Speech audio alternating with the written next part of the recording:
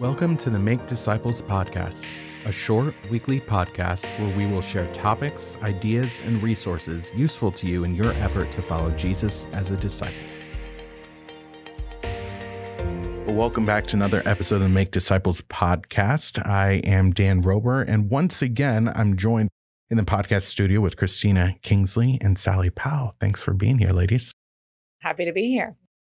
And our last podcast, we spent some time together talking about some difficult questions that we have to pick through in 2 Samuel. And we're going to have a little bit of an easier conversation now. And we're going to talk about some takeaways. We've spent a good amount of time over the past several months walking through the book of 1 and 2 Samuel. And some people may wonder what's the benefit of this and what do you get from such a devoted focus of a book of the Bible like this. So let's be very down to earth with this. A very open-ended question. How has the study of 1 and 2 Samuel aided you in your Christian walk? Christina, I'll start with you. I think for me, 1 and 2 Samuel has been a book that, you read through the Bible reading plan or whatever, and you're like, yes, that's good. Very nice, And then, but when I've sat down and studied it line for line, there's stuff there that I somehow missed. When you're reading in bulk, I feel like there's some details that you miss.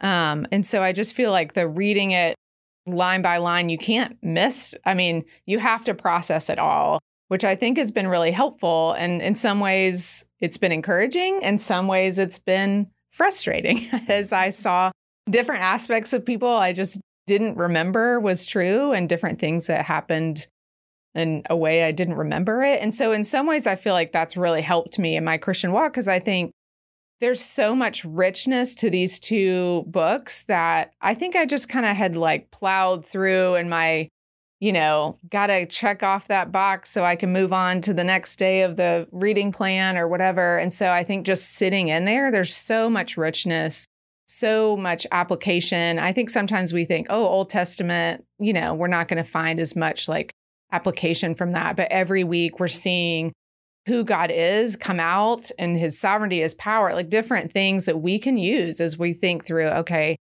every time we're seeing God come out in that, we can use that in our daily life to be like, okay, now that I remember and I can see how sovereign he is here, it helps me to trust him as I'm walking out to believe, okay, he's sovereign in this situation. And so I think that's been really helpful just to see the richness and see it's not just Bible stories, but it's these passages that are really helping you form your view of God and really helping you kind of process life now, even though it feels kind of crazy because the situations are pretty different. I'm not, fighting any giants and different things, but I do feel like it's been helpful. Just even some of the bigger themes that we might talk about has been helpful for me just to see that in my daily life. So yeah, I think that's been really helpful in my walk. Yeah, I resonate with so much of that. I was thinking about it myself and this whole idea of a focused, in-depth Bible study of 2 Samuel. I mean, I've been on church staffs for, 5, 6, 8 years, and I've had 8 years of focused Bible study in formal environments in college and seminary, and I've never done this kind of study through 1 or 2 Samuel. So focusing on this instead of just checking off that box, yeah. I think that's where you've seen a little bit of we studied all of Tamar's story. I was like, I don't think I've ever heard that taught anywhere, which was good and helpful to have to really think through and process some of the things in the Word that we don't usually hear in formal teaching. So I think that's good. Yeah. Sallie, what about you? All of that is just so good. I'm sitting here and I'm listening to you, Kristen. I'm okay. She's taking the words right out of my mouth. But the fact that the Word of God is so alive, sometimes we downplay the Old Testament and we think that we can't relate, but we can because God is the same there as he is today. And we did get to view his sovereignty from a different place. We saw his mercy. We saw that he was a God of justice, and that he was very forgiving and loving and kind. And that's the God that we serve today. Like I was saying, I love the fact that not just David, but some of the other characters came alive. I love the fact that we had different teachers this time. And like you were saying, different ones brought in different aspects of the different chapters. And it was, I don't know, it was just rich. God's word is alive. It was very powerful. We got to take apart something. And the other thing is Jesus is very much seen in these verses, these scriptures.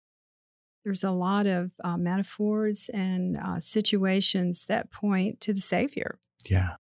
Yeah, that's a thing that Pastor David and I have been talking about recently as well, just how when you're truly paying attention, you will see Christ in all of Scripture. And it moves against this notion that you can just set aside the Old Testament and just focus on the New Testament because that's where the good stuff is. That's where Jesus is. No.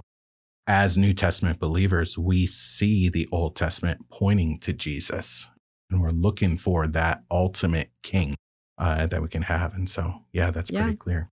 So what about insights? What insights stand out from your study these past couple semesters that you think you'll remember?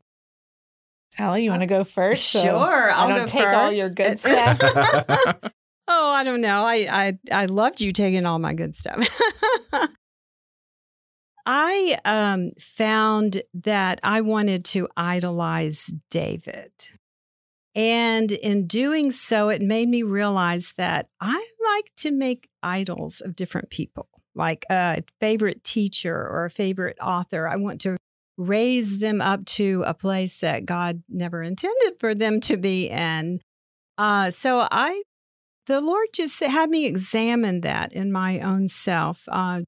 To not idolize other people. Let's see. The other thing is I'm a sinner, just like David. And when Jesus said in the Lord's Prayer to lead me not into temptation, deliver me from evil, I need to pray that every day. I have a propensity toward that. I need to stay connected to Him through prayer and the Word and fellowship. And I don't want to veer off on a different path. I don't want to find myself on the roof and my eyes wandering like David's. I do want to stay where God wants me to stay. And I think that we can encourage each other with that. Having this Bible study helps to do that, being with other women, hearing their stories. I love the fact that we break out into small groups, first of all. The small groups are very good places to be vulnerable if we so choose. And it's a good time of bonding.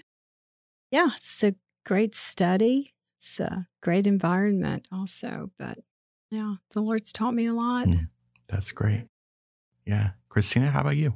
Yeah. I think one of the things I think is I've just seen in 1 Samuel, it came up again and again of just how they took time to remember what God has done. I feel like it came up even as we studied, it was like, I feel like it was like an application question, like several weeks.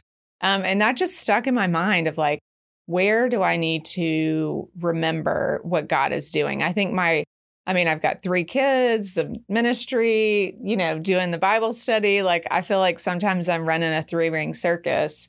And so I feel like the Lord was saying, take time to slow down and remember what I've done. Remember these things that I brought you out of. Remember just the ways that you've seen me work. And that just takes slowing down, which can be hard for me. I'm always on the go. I'm like, always looking for a party. So for me to slow down and actually process, okay, what is the Lord doing and what do I want to remember? What do I want to see? It's that stones of remembrance just kind of kept coming up for me in especially 1 Samuel, but even in 2 Samuel, there was some of that, which was just really good for me. And then I think in 2 Samuel, I think what struck me was just how willing David was to hear from others, for others to speak into his life. So we see Nathan, but we also, I feel like he had a teachable heart. And even though he did things, and I was so frustrated with some of his passiveness and just the things, but I feel like he was willing to hear people and allow people into his life. And I feel like that is something we all can. I mean, I feel like we're all prideful and we want to think the way that we're doing things is the way it should be done. And so I feel like it was just so challenging to see his humility and willing to say, I did not do well here, and to listen and have people kind of speak in and challenge and accept some of the consequences that came because of his sin, and to realize that and mourn, but also connect with the Lord. I think all of that was just really great for me to see and process. And I love that because that's his heart. His heart was after God. And because his heart was after God, he could do that. He repented, and that's how it played out in his life before his people. Yeah. Those are some great insights. And if you are listening to this and this makes you want to participate in a study on 1st and 2nd Samuel, I have good news for you. You can still do so because through the wonders of technology, we have been recording our teaching videos. Now, we can't get into all of it in the same way that Sallie was talking about with having small group discussion. But we do have the ability for you to participate. You can get a copy of the study guide and work through it on your own. You'll find all of these teaching videos on the Wildwood Church YouTube page. And if you are a member here and have access to Right Now Media, you also find all of the 1st Samuel videos there, with 2nd Samuel coming soon. Or you can look forward to what we're going to be doing in the fall, because we're looking forward to another Bible study diving into that together, both on Sunday evenings and Tuesday mornings. So it should be a great time.